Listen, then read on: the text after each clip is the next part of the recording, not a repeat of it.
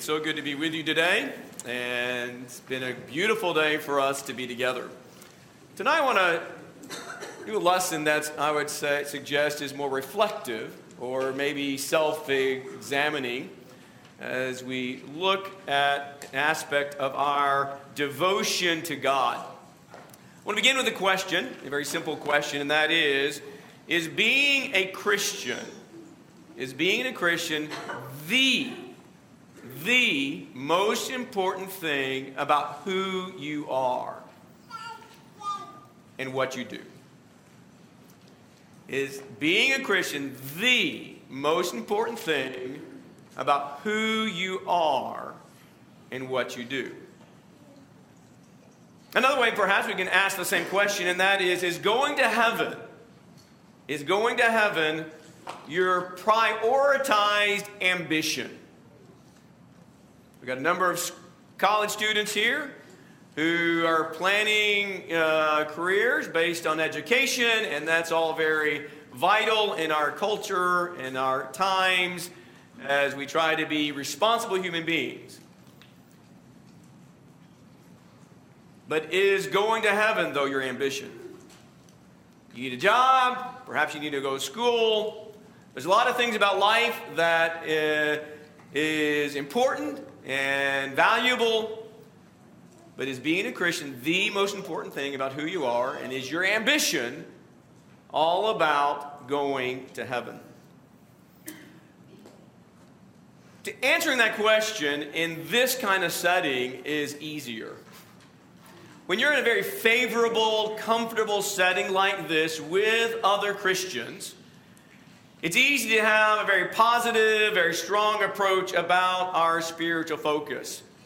It's easy to be spiritually focused right now when you're with other people of like precious faith, people who are believers, people who are Christians, people who are trying to grow in their walk with God and with Jesus Christ.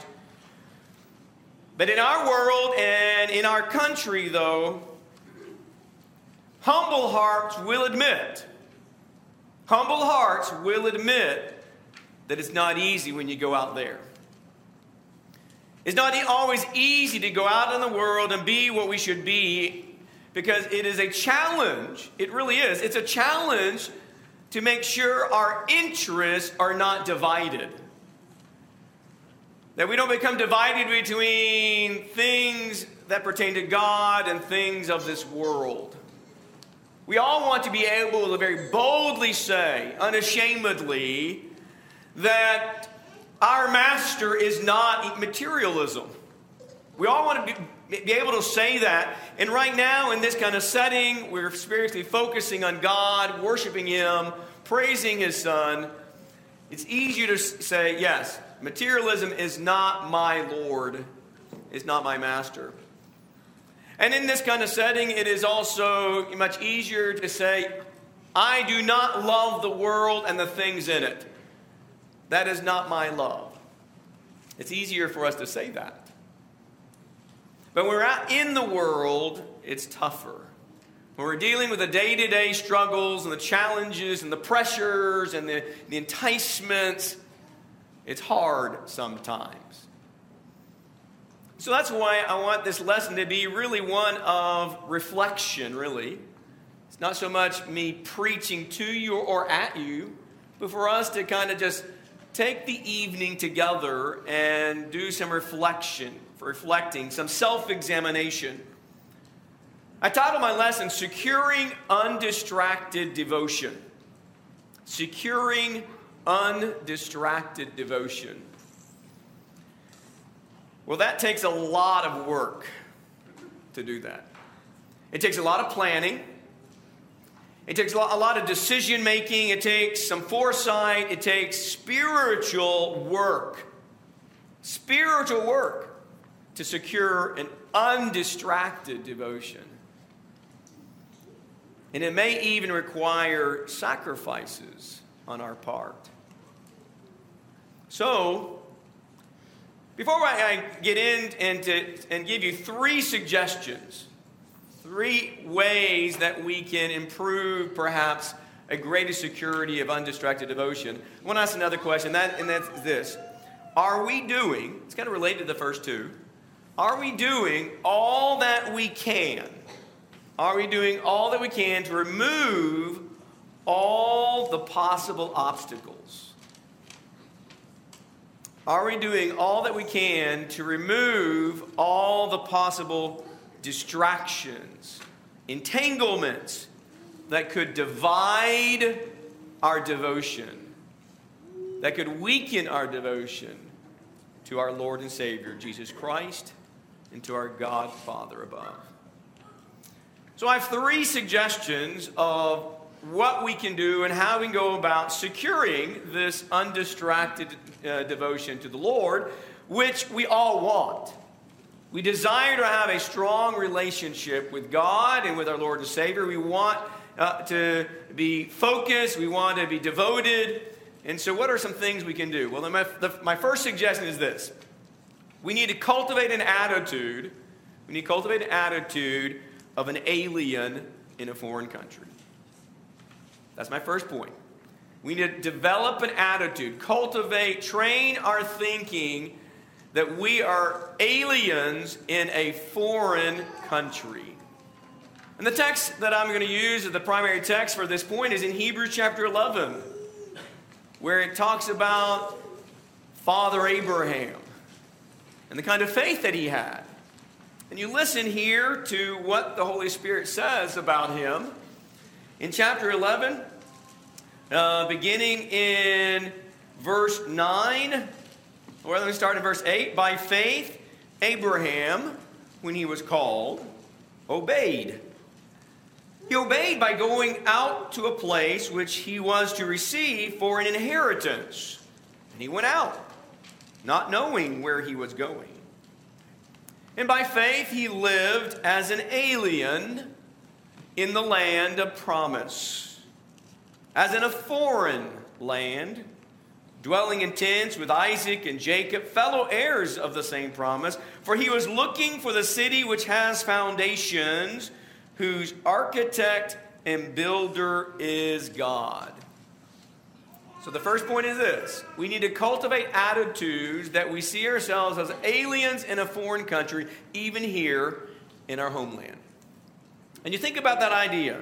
Abraham lived in tents. He lived in tents the whole time he was in the land of Canaan and Egypt. Everywhere he went, he was living in tents. But not only did Abraham do that, Isaac did that, Jacob did that.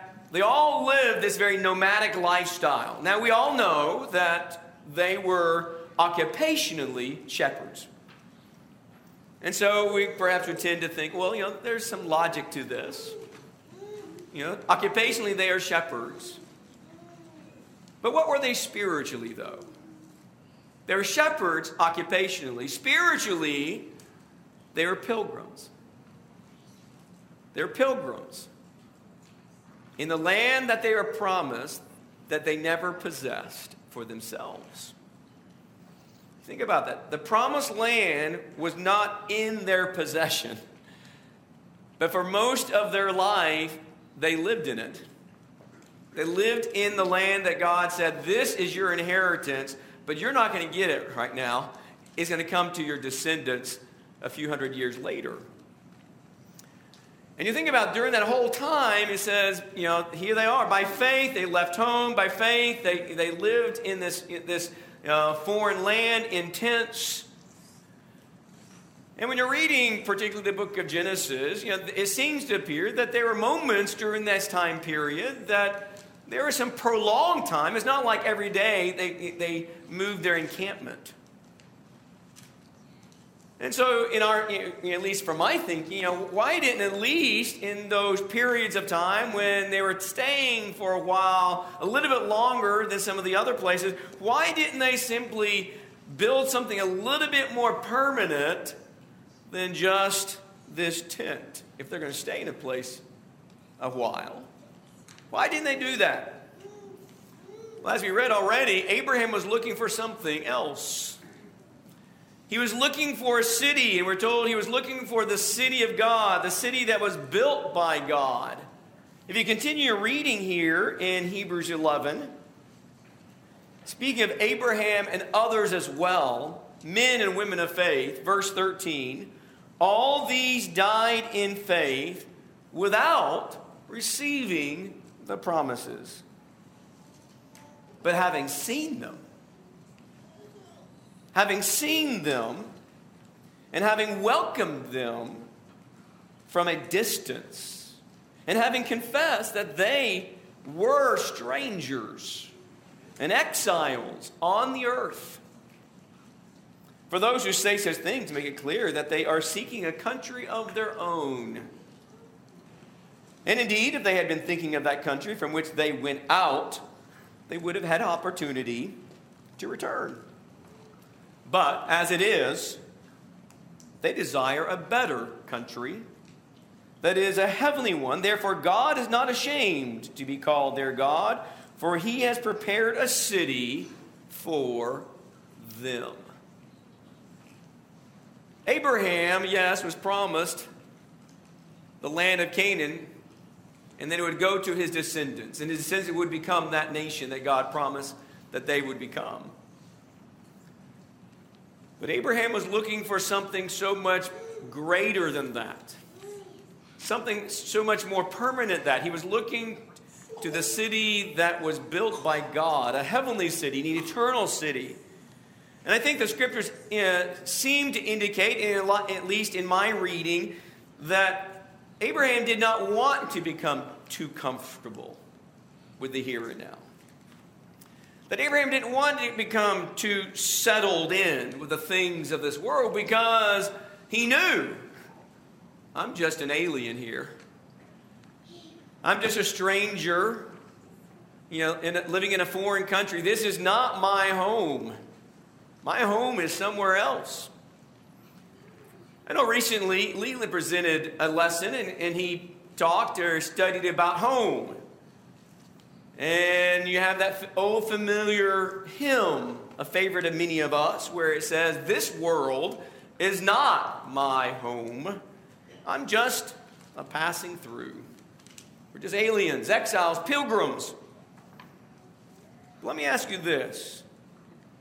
And I'm asking myself the same question as we just take a moment to reflect on some of these things. And that is, do we arrange our lives materially in a way that suggests otherwise? We sing, "This world is my home, I'm just passing through." But do we sometimes arrange in order? And I'm not saying it's all wrong. It's all perspective and emphasis and priority and attachment.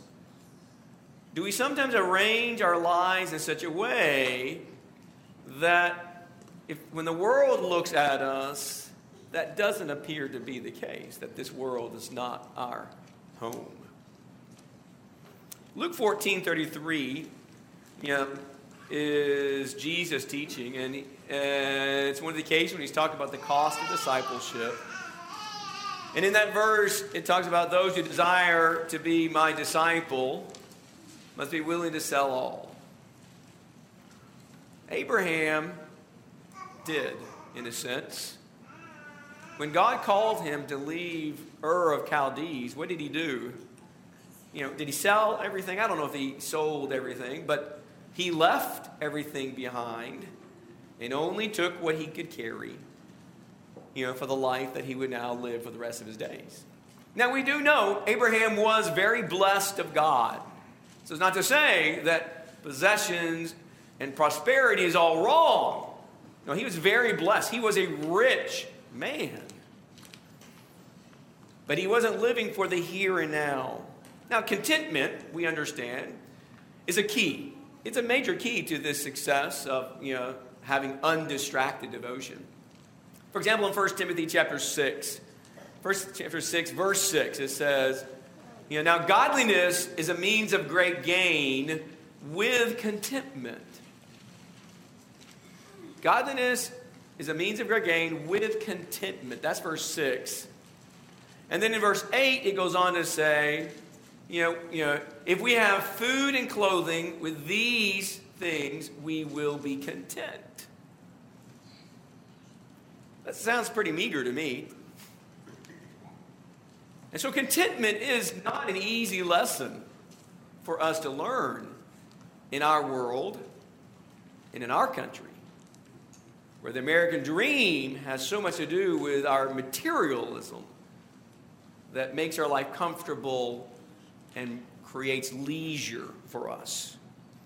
So let me ask you this. Abraham's the example, the one who makes such great and so many sacrifices. You think about it. What a faith to emulate, a faith to seek to emulate as we walk by faith. Would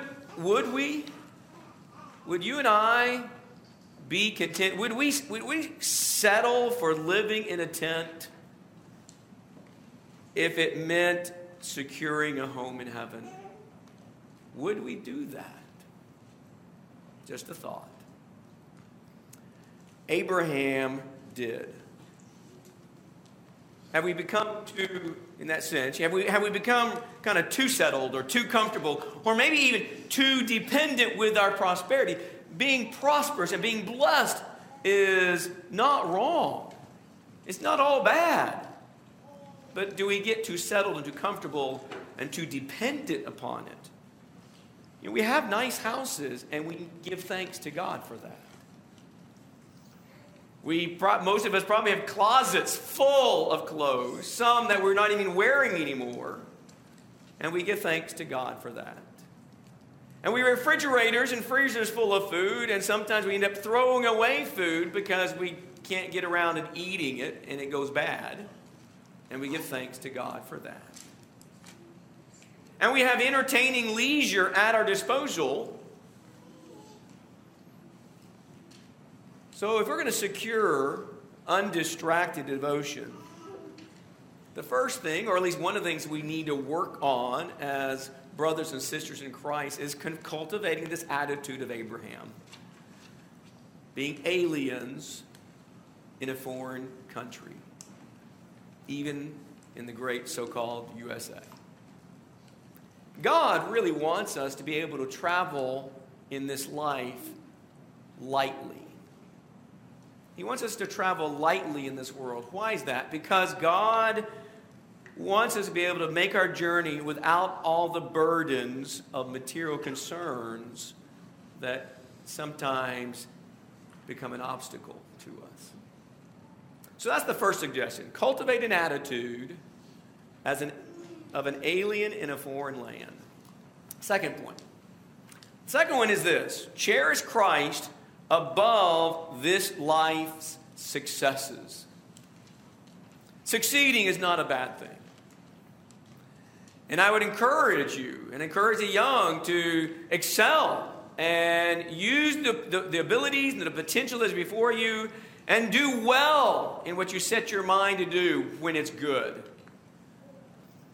But we need to make sure as we seek to succeed in this world, in our lives today, we need to make sure that we are cherishing a Christ above those successes, or at least, or another way of saying it, we need to cherish Christ above even the potential successes that are before us. The passage I want you to kind of turn to now is over in Philippians. In Philippians chapter 3, as we very briefly touch on Paul's life. Philippians chapter 3. Now, if you recall, Paul's former life was a storehouse of success. It really was. And so when you read here in Philippians chapter 3, verse 7 and 8, verse 4, beginning there in verse 4 through 6, he lists all these things from his past, his former life. And he goes on to say in the 7th verse, but whatever things were gained to me, those things I have counted as loss for the sake of Christ. More than that, I count all things to be lost in view of the surpassing value of knowing Christ Jesus my Lord, for whom I have suffered the loss of all things, and count them as all those successes from his past, that storehouse of his former life. I count all of those things as rubbish or garbage so that I may gain Christ. Just think about that. Think about Paul's past. He was not a bad guy in one sense. He was not a believer in Christ. That's not good. He was a persecutor of Christians, and that's not good either. But he was not, just the worst criminal in the world. He was a very religious man of faith who devoted himself to trying to do what he thought was right in God's eyes. And the thing is, so he has this past that was really a path of success. And he was willing to basically give it all up. And why did he give it up? What was he giving it up for? Well, he was giving it all up to serve the Lord, but to serve the Lord at the cost of persecution for Christ's sake. That's what he did. He didn't give it up to serve the Lord. He gave it up to serve the Lord and to be persecuted. Now, there were gains in that past life that he could have had. Things such as prestige, reputation, power, influence, perhaps even financial security. He could have succeeded in a lot of ways in a worldly way. And the world would have praised him for it. But he gave it all up. He gave it all up for the Lord and for the sake of persecuting for the cause of Christ. Christ was more important. Christ was more important to him. He cherished Jesus above everything else. He chose. It was a choice. He chose the hardship. Talk about a hard life. Paul's life was a hard life. He chose hardship of being a Christian. It wasn't hard just because he was an apostle. It was hard because he was a Christian. And he chose that above an ambitious past, above a past that was a road to great success, and a success and a path that would have spared him a lot of the trouble, a lot of the hardship that he had to endure. But he gave it all up for Christ. He cherished Jesus more than anything else. So that's what I would suggest to you. The second point is that we need to cherish the Lord above the successes of our lives. In 1 John 2, it talks about, or contrasts really, the love of the Father versus the love of the world. And the love of this world does not consist only of sinful lusts. That's not the only thing that the love of this world is made up of. It also includes pride. Pride is the third component of the love of this world. And so you think about that idea. The pride of life is not only arrogant pursuits of ungodly lust. That's not the only aspect of pride. Pride can also be acceptable earthly pursuits that simply become all-consuming and then turn into this boastful pride over vain accomplishments.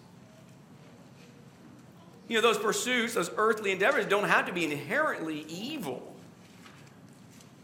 But the thing about pride, it can corrupt all of that by shifting the emphasis. Let me illustrate it just one way. A job is an important part of being a Christian. The job is an important part of being Christian. It's an important part of pleasing God. And the gospel is very clear. If we have an attitude and a lifestyle that we are unwilling to work, we're too lazy to work, we choose not to work when we can work, he says, then, you are unworthy of God. So work is important. We understand that. But that job, whatever our jobs are, that job without circumspection, without wisdom from above, that job can become one of the greatest or greater distractions to our devotion to the Lord. Isn't that interesting? How the devil can take something good, something that God wants us to be doing, and he can just start tweaking it here and tweaking it there, just shifting our emphasis, shifting our attitudes, shifting, what's important to us, and so on and so on. And suddenly this job that was a good job has become something that takes us away from the Lord. Earthly success, it's not all bad, but earthly successes can ensnare us. And earthly gains, which are not all bad, that come with success, they can cost us our souls. So the second point is, cherish Christ above all of your successes. Cherish Christ above all of your plans. Cherish Christ above all of your ambitions. Put Christ first. Third point, and then the lesson will be yours. And that is this: choose alliances. Choose alliances that promote this undistracted devotion to the Lord. So we've got three. Cultivate an attitude of an alien in a foreign country. I've been there, literally. An alien in a foreign country trying to preach the gospel. But secondly, not only cultivate a right attitude, but also cherish Christ above everything. And then thirdly, choose alliances that promote undistracted devotion to the Lord.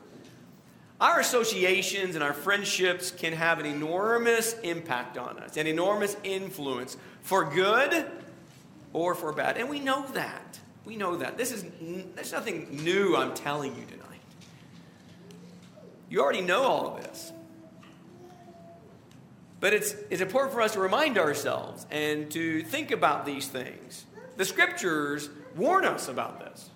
Passages like 1 Corinthians 15 about, bad company corrupts good morals, or 1 Peter 4:4 where it says, they're going to malign you because you don't run in the same dissipation with them anymore. Scriptures warn us about our worldly connections. James 4, verse 4 talks about how friendship with the world puts us at enmity with God. And so yes, worldly connections, worldly friendships can, doesn't always have to be, but they can pull us away from God. We know that. And so choose your alliances wisely. Choose alliances. Choose connections that are going to promote undistracted devotion to the Lord. And I want to focus on one aspect. And this would be primarily directed to young people who are single. God ordained marriage for one man and one woman is for it is for our well-being throughout our lifetime. That is God's will. What God has designed, what God has made, and what God has provided is for our well-being for a lifetime. And so clearly we see God's plan and God's design and how good it is and how it is good for us. Genesis 2:24, a man shall leave his father and mother and cleave to his wife, and they shall be one. Or Hebrews 13:4, where he talks about marriage is honorable in the sight of all, and the bed undefiled, but God will judge fornicators and adulterers. We know all of that. That marriage is good, and marriage is honorable. Marriage is a deterrent to sexual immorality. 1 Corinthians 7 talks about that. And clearly we emphasize the principle and the commandment of God when it says, what God has joined together, let not man break, sever, put asunder. Marriage is good. It's meant to be good for our well-being for a lifetime. But let me say this. Based upon 1 Corinthians 7, we'll turn there, please. We're going to read some verses from 1 Corinthians chapter 7. Once again, the idea is choose alliances that promote undistracted devotion to the Lord. And my point is this, is marriage can become a huge distraction to faithful service and faithful devotion in Christ. It can. So choose wisely. We're going to read a number of verses. We're not going to read, obviously, the entire chapter and all that it says about marriage, but I've selected a few that bring out this point, that marriage can become a distraction to your devotion if you do not choose wisely. And so, beginning there in verse 7 of the 7th chapter of 1 Corinthians, we're going to read verse 7 and 8, and then we're going to drop down to verse 25 and just read a few verses that are scattered in this text. Verse 7, Paul says, "Yet I wish that all men were even as I myself am." In the context, he's speaking how Paul was unmarried. He's single. He says, "Yet I wish that all men were even as I myself am. However, each man has his own gift from God, one in this manner and another in that. But I say to the unmarried and to widows that it is good for them if they remain, even as I." Drop down to verse 25. "Now concerning virgins, I have no command of the Lord, but I give an opinion as one who by the mercy of the Lord is trustworthy. I think then that it is good in view of the present distress, that it is good for a man to remain as he is. Are you bound to a wife? Do not seek to be released. Are you released from a wife? Do not seek a wife. But if you marry, you have not sinned. And if a virgin marries, she has not sinned.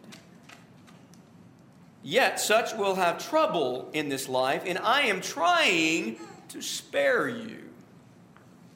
Let's drop down a few more verses and pick up our reading at verse 32. "But I want you to be free from concern. One who is unmarried is concerned about the things of the Lord, how he may please the Lord. But one who is married is concerned about the things of the world, how he may please his wife. And his interests are divided. The woman who is unmarried and the virgin is concerned about the things of the Lord, that she may be holy, both in body and spirit. But one who is married is concerned about the things of the world, how she may please her husband. This I say for your own benefit, not to put a restraint upon you, but to promote what is appropriate and to secure undistracted devotion to the Lord." Choose your alliances wisely. Yes, God has designed marriage. God has made us that we would desire that relationship and all that is good and can be very good, not only in this life, but also in your walk as a Christian. It can be a help to you. But understand what Paul is saying here. Marriage can become a huge distraction to faithful people. If you think about a good marriage at best is going to create a division of interest as couples face the challenge of trying to balance between spiritual endeavors and physical cares that must be taken care of. Faithful couples, strong couples, have to find the balance between that. That's not always easy. And so, yes, our interests can be pulled. We can sometimes get distracted, but even things that need to be tended to. It can be difficult enough when everything is right. When everything as it should be, it's hard enough in a marriage. And we don't say that to say don't ever get married and scare you in doing this. But approach it wisely. Approach it carefully. So choose your mate who will help you be faithful. Choose a mate who will help you to be devoted to the Lord. Choose a mate who will help you make it to heaven. Because that needs to be your prioritized ambition. Getting married is not your ambition. Finishing school, getting a job should not be your ambition. Your ambition should be making it to heaven. And so you have the Apostle Paul here in 1 Corinthians chapter 7. You have him warning these Christians about entering marriage because of distractions, because of distresses that would be, difficult for them, challenging for them when it comes to them trying to pursue faithfully spiritual things. And so remaining unmarried at that time may have been better for them, considering the distress of the persecutions that were on the rise. Paul was looking to take care of them, to give them wisdom so they would make the best decisions for them. So it's Paul's words are words of caution. They're words calling, for one to weigh the spiritual risk. And he says, I'm saying this about maybe you shouldn't get married right now. Maybe you shouldn't marry this person because I'm trying to save you trouble. I'm trying to spare you heartache. Marriage is not the remedy to everything. Marriage is good. When built on God and built on God's plan, it is good. And God wants you to have that goodness. But marriage is not the remedy for everything. Our concerns are to be primarily directed to the Lord. And that's the emphasis in some of the verses that we read when it talks about those who are unmarried, those that are widowed, and how their interest can be solely be serving the Lord. They don't have to be concerned about the loved ones and their well-being and their safety. And so, they're confessed. Yes, our concern needs to be on the Lord, but our concern for loved ones does tug at our heart. And our concern for loved ones can elevate the stresses in our life as a Christian. All that's true. It's all just part of life. So what happens when we put a restraint upon our lives that may be unwise?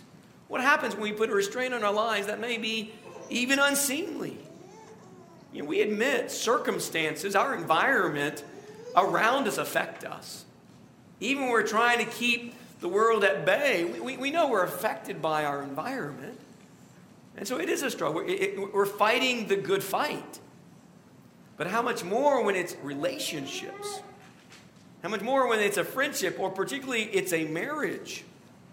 For example, in 2 Corinthians chapter 6, verse 14, it's very familiar. It talks about do not be unequally yoked. You're familiar with that passage. And it talks about the contrast of righteousness and unrighteousness, and Christ and Belial. And he talks about how we are sons of God. We are daughters of God. And we are the temple of the Lord. And so Christians are being admonished there not to be bound together in a relationship that would be detrimental. It's not talking solely about marriage there. It's not limited to marriage in that context. Marriage could be included, but that's not the only relationship where we can bind ourselves to individuals and they can destroy our faith. We understand disharmony will lead to compromise, and compromise eventually will lead to a severance of fellowship with God.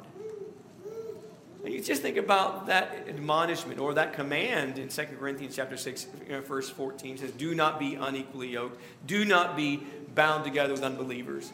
Just think about that admonishment, that warning, that teaching.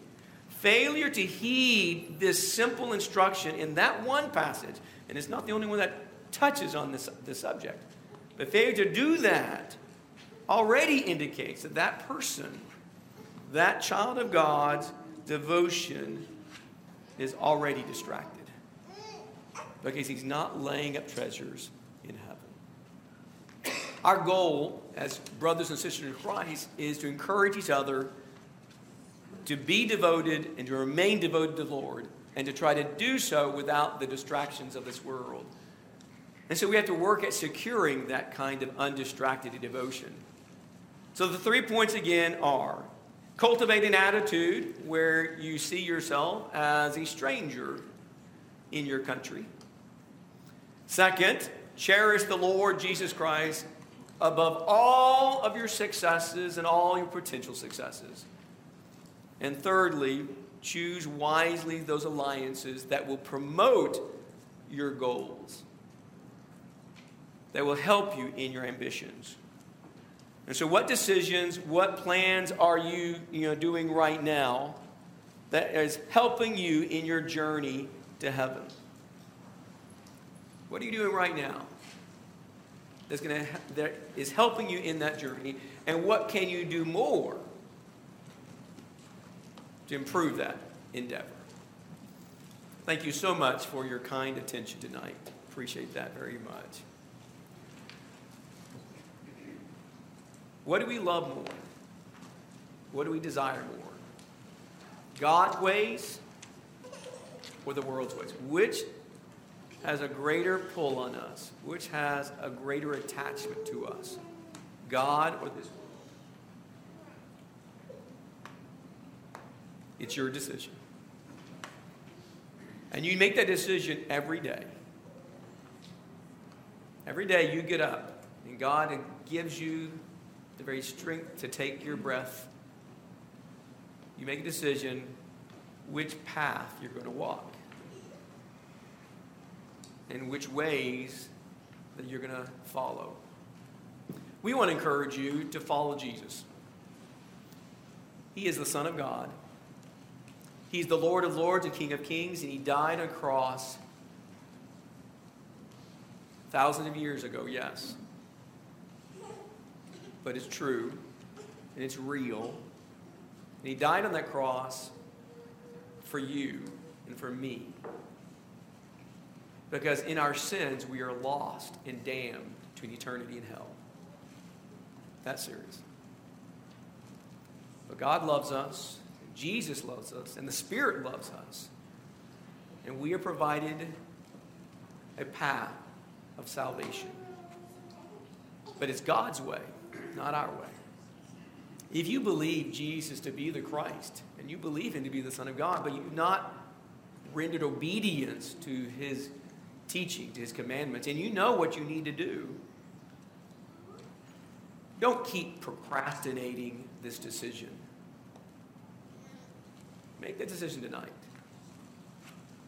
Make the decision to commit your life to the Lord, to turn away from the world and the sins of your life, and obey Jesus in repentance and baptism. We want to help you in that journey. If you are a Christian, and maybe your devotion has become broken, and you need to mend it, you need to put back the pieces together, and you can't do that by yourself. You can only do it with the Lord's help. If we can assist you any way spiritually, invite you, encourage you, please come now while we stand and sing the song that's been selected.